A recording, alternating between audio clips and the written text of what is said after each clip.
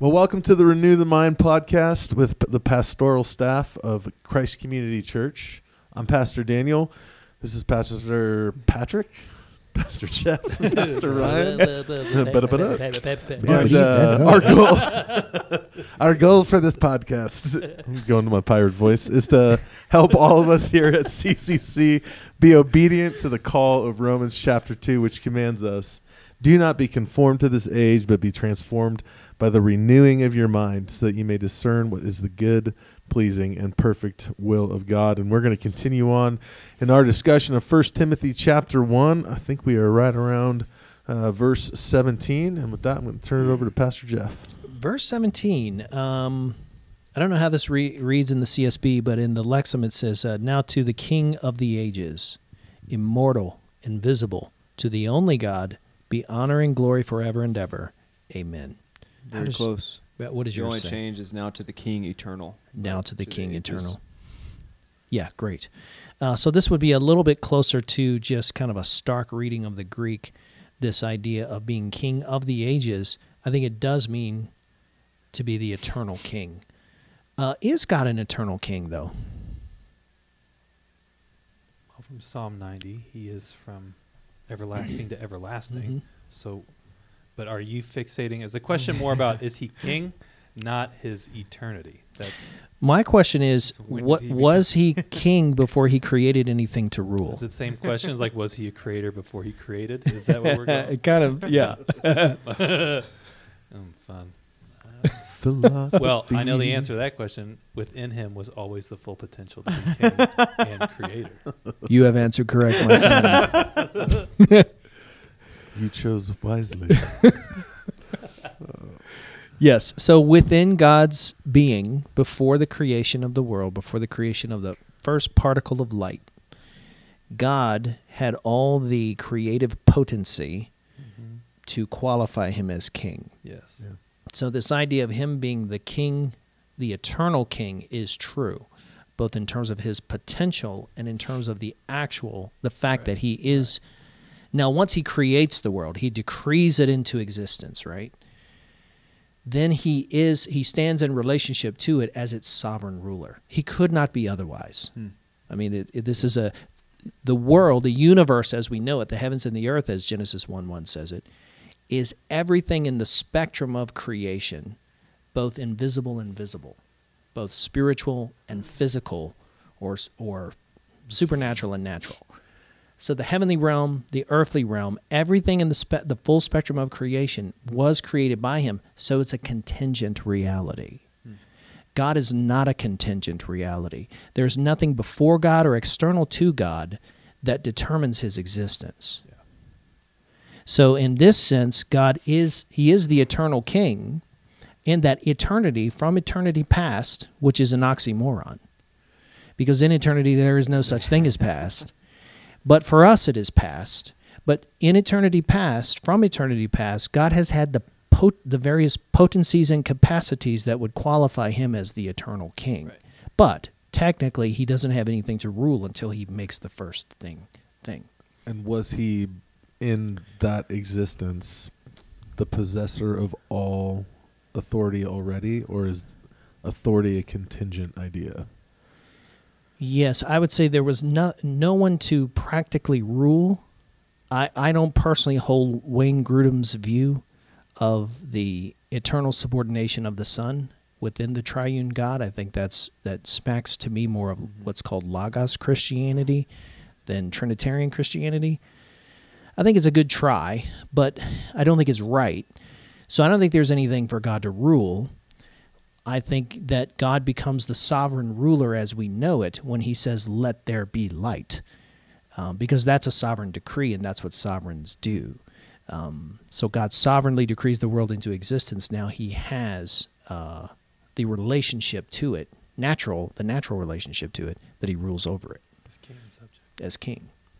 But does the authority, but he possessed already the authority to decree light to be. This is why I He was the say only authority. he has that potency within him.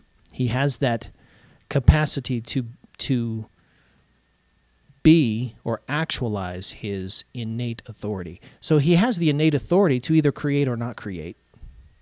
Now, he knows in eternity past that he will create, but even saying that is an oxymoron, because in God's mind, he's not going to do anything in the future. There is no future. He hasn't created the space-time continuum yet. Anyway, I don't want to get too far down in a rabbit hole. Welcome to Philosophy Club at Christ. Anyway, it says he's king over the ages.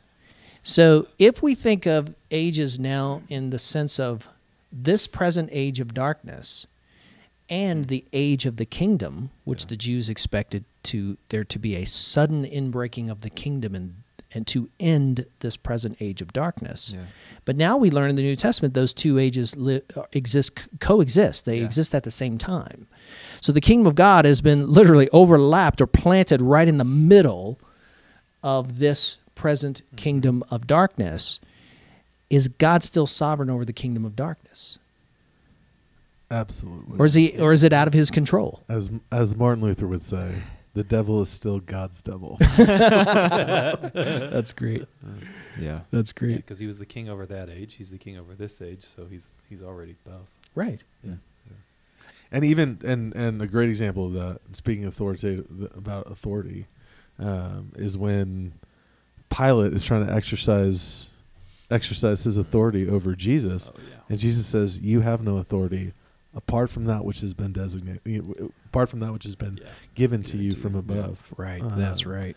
And That's pretty hardcore. I'm sure Pilate was thinking he's the emissary of Caesar, and Jesus is saying, "You are God's pawn in this as much as as you are a ruler over men." Yeah. That's a great point. And then we learn in Acts chapter 4 that God had actually predestined Herod. He names Herod, Pontius Pilate, and the Gentiles and the Jews. Yeah. All of the people who were there, who perpetrated that. This had been according to the foreknowledge and the predestined plan of God. So Pilate, you're out of luck, dude. You're dealing with the King of the universe who sent his son to die at your hand. Well, we sing a lot about God being king. Mm-hmm. We have a lot of songs. Now, obviously, you intentionally picked those songs because we want to reinforce for our congregation that God is sovereign king. We want to say that. We want people to know that. But I rather think that most of us, or many Americans, have in mind that God is king in the sense of a British constitutional monarchy. More a figurehead than an actual ruler. Yeah. And, of course, we get a say over our own lives. And we can pick and choose. We can come to the Bible and say, you know what? I like Matthew chapter 5. I like the Beatitudes. They make me feel better. But I don't like Matthew chapter 6 about not judging people. Yeah. So how should we think of God as king? What is the proper perspective? Is it this idea of kind of a constitutional monarchical ruler who's just sort of a figurehead over your life and has some broad parameters you must stay in? Or is God really sovereign ruler over you individually and your choices? Yeah. Yeah, I think that we have to...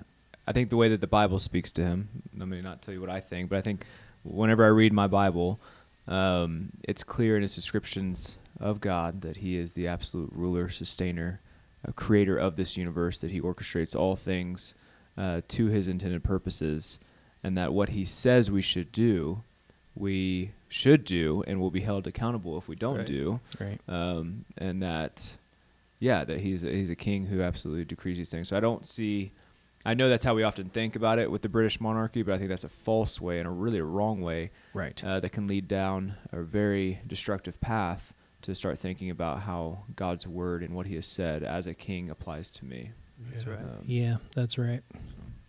Yeah, it is a difficult concept for us, and there are some amazing things in Scripture where Jesus says to his disciples, "I call you my friends." Yeah. That he gives you this position of intimacy with him. Right. That's incredible. Yeah. The son of the king is still the son of the king. But then he says, "But Like if he's you not the love king." me, you will do what? You will obey, You will my, obey command- me. You will Yeah. obey my commands. And then throughout the rest of Scripture, the picture of man's accountability is kind of in reference to the fact that God has all authority. Yeah. Right.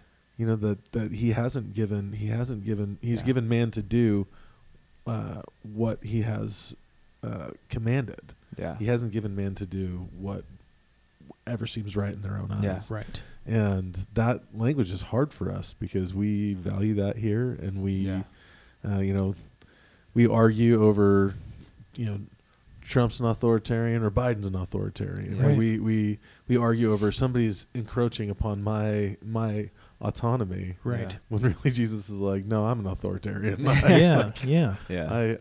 The New so- Testament description that comes about is that we were slaves to something, and now we're slaves to a new master, or servants to a new master in Jesus Christ. Praise the Lord that His heart is a great Is heart that for way. us. Yeah. That's Romans but 6, man. yeah, He says, "You're there's- no longer to be slaves to sin, Yeah. but count yourself," that's an accounting metaphor, "as slaves to righteousness." Yeah. Right. The servant of His righteousness. Well stated all the way around. You have anything you want to add? Well, I would kind of add we're talking about that man is not autonomous ultimately, but has God given man some autonomy in that kingdom? And I know that kind of opened us a can of worms. Ultimately, he's the Man. king, Let's talk about that. but I think it's fun to say we are Wrapping not up number autonomous 3 in now. totality because of sin and him being creator and we're the created.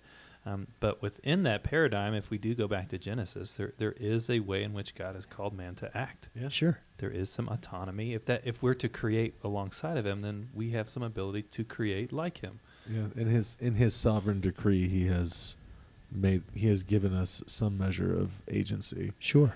and Limited, although it Keyword may be. being some. But Yeah. I think it is some. I think when we think about all the things we don't get to choose, like our race, our family of origin, our gender, our genetics, which determine your hair content. No, but like I would choose to never go gray. Or to never lose a stitch of hair. But there are things I don't get to choose. So there are a range of things. In fact, you could probably think of hundreds of things that you don't get to choose.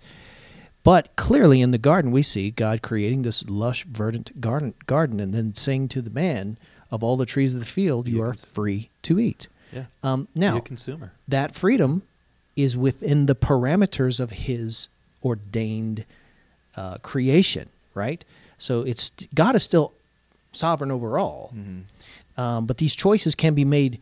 There are a range of choices that He gives us to make. The other thing I wanted to point out with that is this: if I'm a being who is created to be God's vice regent, which means to be God's co-ruler, which is what He seems to make Adam and Eve, and this is what Christ promises us in the book of Ephesians, where we will be co-heirs with Christ in His kingdom. Okay, so if I was created for that, but I was also created simultaneously to be a subject in His sovereign kingdom, His sovereign realm, then I'm not going to be happy until I align my life with my design, yeah, right? Yep. yeah. So this is why people are miserable. They're miserable because their lives have not been aligned under the reign of the sovereign king. yeah. And I don't like this. I do not like the idea that I open the Word and I see something is right there, and I look at it, it's in Jesus' teachings. I'm reading the gospel, and I'm going, Jesus just told me to do that. I don't want to do that. Like, I don't want to forgive that person. I don't want to let them off the hook. I don't want to obey. So what would you reply in this instance to the person who says, well, this is just evidence that Christianity has been developed and fostered to just control people's behavior, Right. Just as a method of, Which part is evidence? the idea that Yes. the happiness comes when like that true happiness comes when our will and our life and our choices are aligned with the sovereign commands of a king.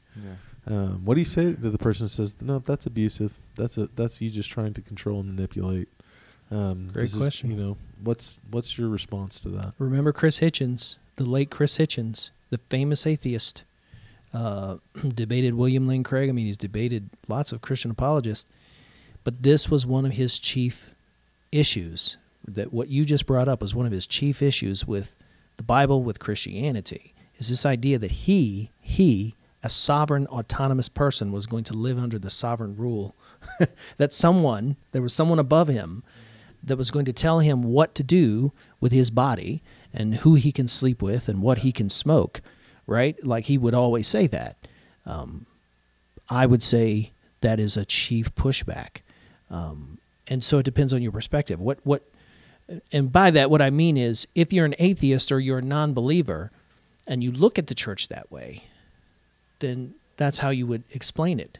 We would explain it from a theist worldview to say, no, the sovereign God is real. Right. We assume his existence, and because we assume and can argue well for his existence, then he has sovereign rule over his creation, and now he's revealed it in a book. He's revealed it in a sacred word, which has been completed in the New Testament. Right. So what say you? Well, I agree completely. I would just say to this person who is given pushback about, well, you're appealing to that outside source and what they're telling you to do. Well, everybody's appealing to something. They're just appealing to their own self, right? So in their reasoning, they're saying, well, what I like and what I desire to do and how I want to live, that's what's going to bring me true happiness. And that's, from my experience, very rare. That they even feel happy with their lives. And I think some of that is wrapped up in just the water that we swim in a very free country, which I am not dunking on at all. The concept of good, what is good, is what engenders total liberty in the individual. Yeah. And self-gratification. That is what is good. Yeah. And so all of a sudden, this standard of goodness, this cultural standard of goodness, when measured against an authoritarian command from of what to do, we go, well, that's right. not good. Yeah, that's a good And point. really, it is, by what standard of goodness are you judging this? Yeah. Right.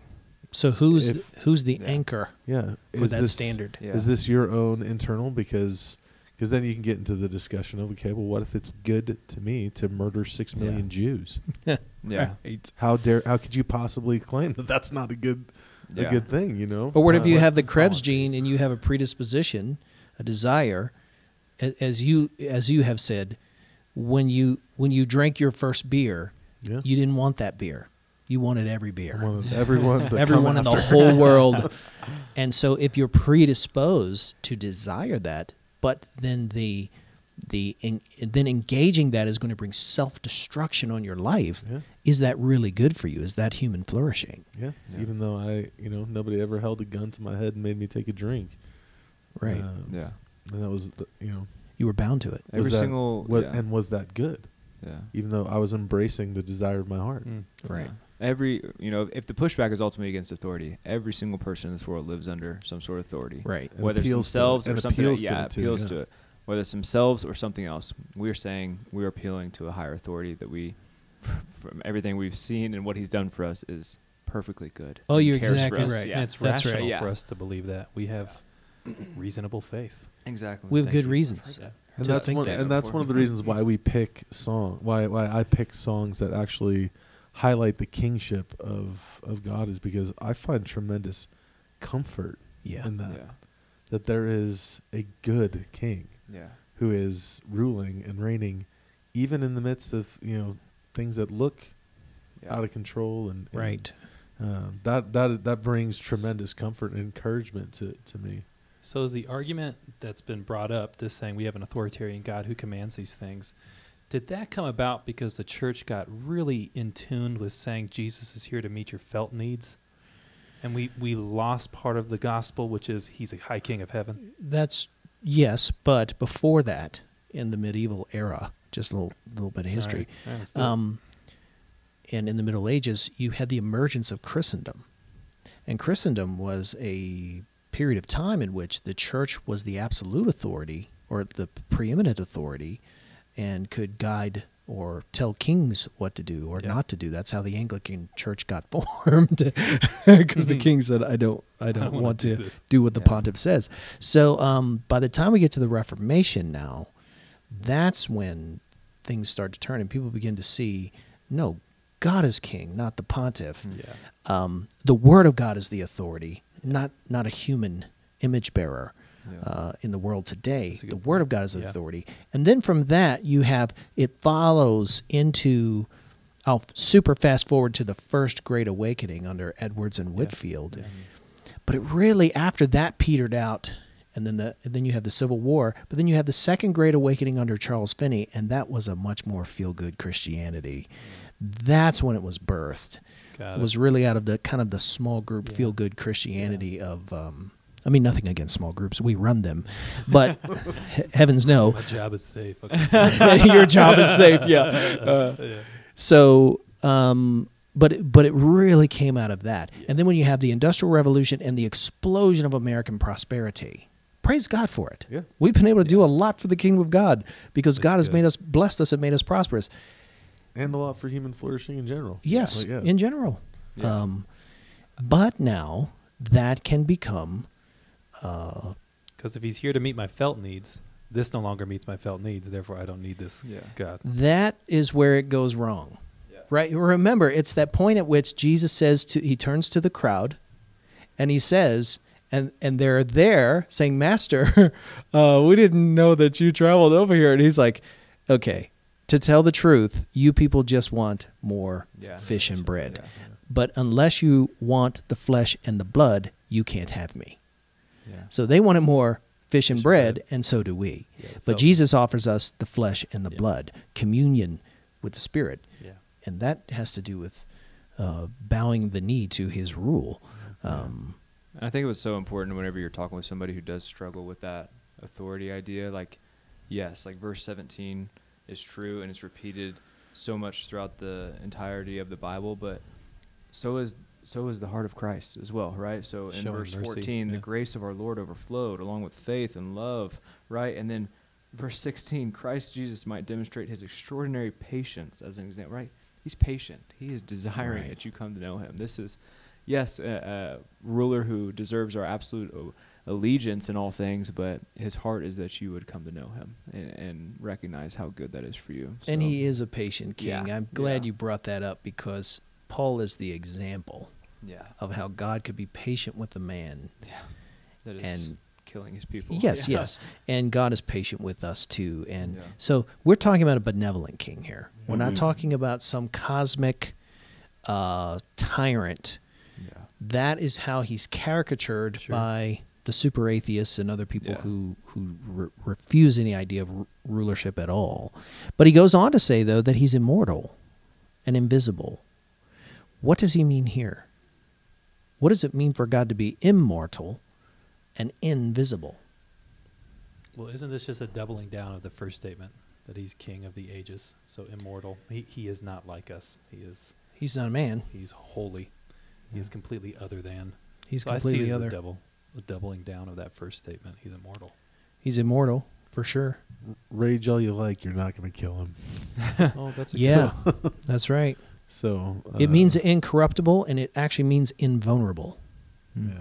Yeah. Like in other words, not vulnerable to the corruption of this age. Got Yeah. it. So Got that Psalm 2 passage where it says, "Our God sits in the heavens and laughs at the raging of these nations." That's right. It's because it's an ant poking a stick at That's right. at an elephant. You Do know. not be deceived. God cannot be mocked. Right. So this word ephthartos, which is a weird word, but it means not subject to decay, death, imperishable, not Yeah. of man or not of the mortal realm. But then he uses the word invisible, which is the word aorto, and that word means that which cannot be seen, that which is not visible to the human eye. Now that doesn't mean it doesn't exist. Yeah. And this is why Colossians 1:16 says all things, that is Mhm. everything in the spectrum of creation, all things were created by him, Jesus, both visible and invisible. Mm. So there are things that are visible, and there are things to the human We don't eye, know. the natural eye, that are invisible. So we're Yeah. talking about really everything in the created realm. Yeah. So God is immortal, Mm. and he's invisible to the human eye. And all things that we can see by the human eye are mortal, are decaying or changing or being corrupted, right? And so it's even contrasting us to him in even a more profound sense that he is completely other, and we've never seen anything like that. You know. Oh man, yeah. Yeah. But Right. the invisibility of it does not indicate a detachment from Yeah. effect in It's this still imminent. in this age. That one of the way that angels are revealed, it's as though they're there, and then all of a sudden you can see one. It's not that they all of a sudden show up, and Yeah. materialize in front of you from some Yeah. other place. Yeah. It's and all of a sudden there was the Good blinder point, was man. kind of taken away, and so God's invisibility does not mean that he is detached Right. from active involvement in the creation. Yeah. We just don't always see or rightly see that involvement because he is so other than us. And the Right, example that right. I give was one of the things that kind of brought me back to faith and in the existence of God when I was in college, is the concept of, if I think people have probably already heard this, but if you are a two-dimensional creature here on this page, and I were to poke a hole through this page and stick my finger through it, I'm a three-dimensional being. But the only thing that you would see as a two-dimensional being on this page is a line. Mhm. You wouldn't be able to. There would be no gauge of depth or thickness, or you just. So you would see in some measure my intrusion into the Yeah. world, but you would have no real picture of it. And so his invisibility Mhm. doesn't mean that he is. It's not a deistic view where he spun Right. things up and then stepped away. from That's a good everything. point. That's a really good point. How much time we got? We are kind of right at time. Okay, well, we'll cover the rest next time. Yeah. So thank you so much for joining us. We love you. We miss you. And as the refrain goes, now to the King, eternal, immortal, invisible, the only God, be honor and glory forever and ever. Amen. Right We will on. see you next Yeah. time.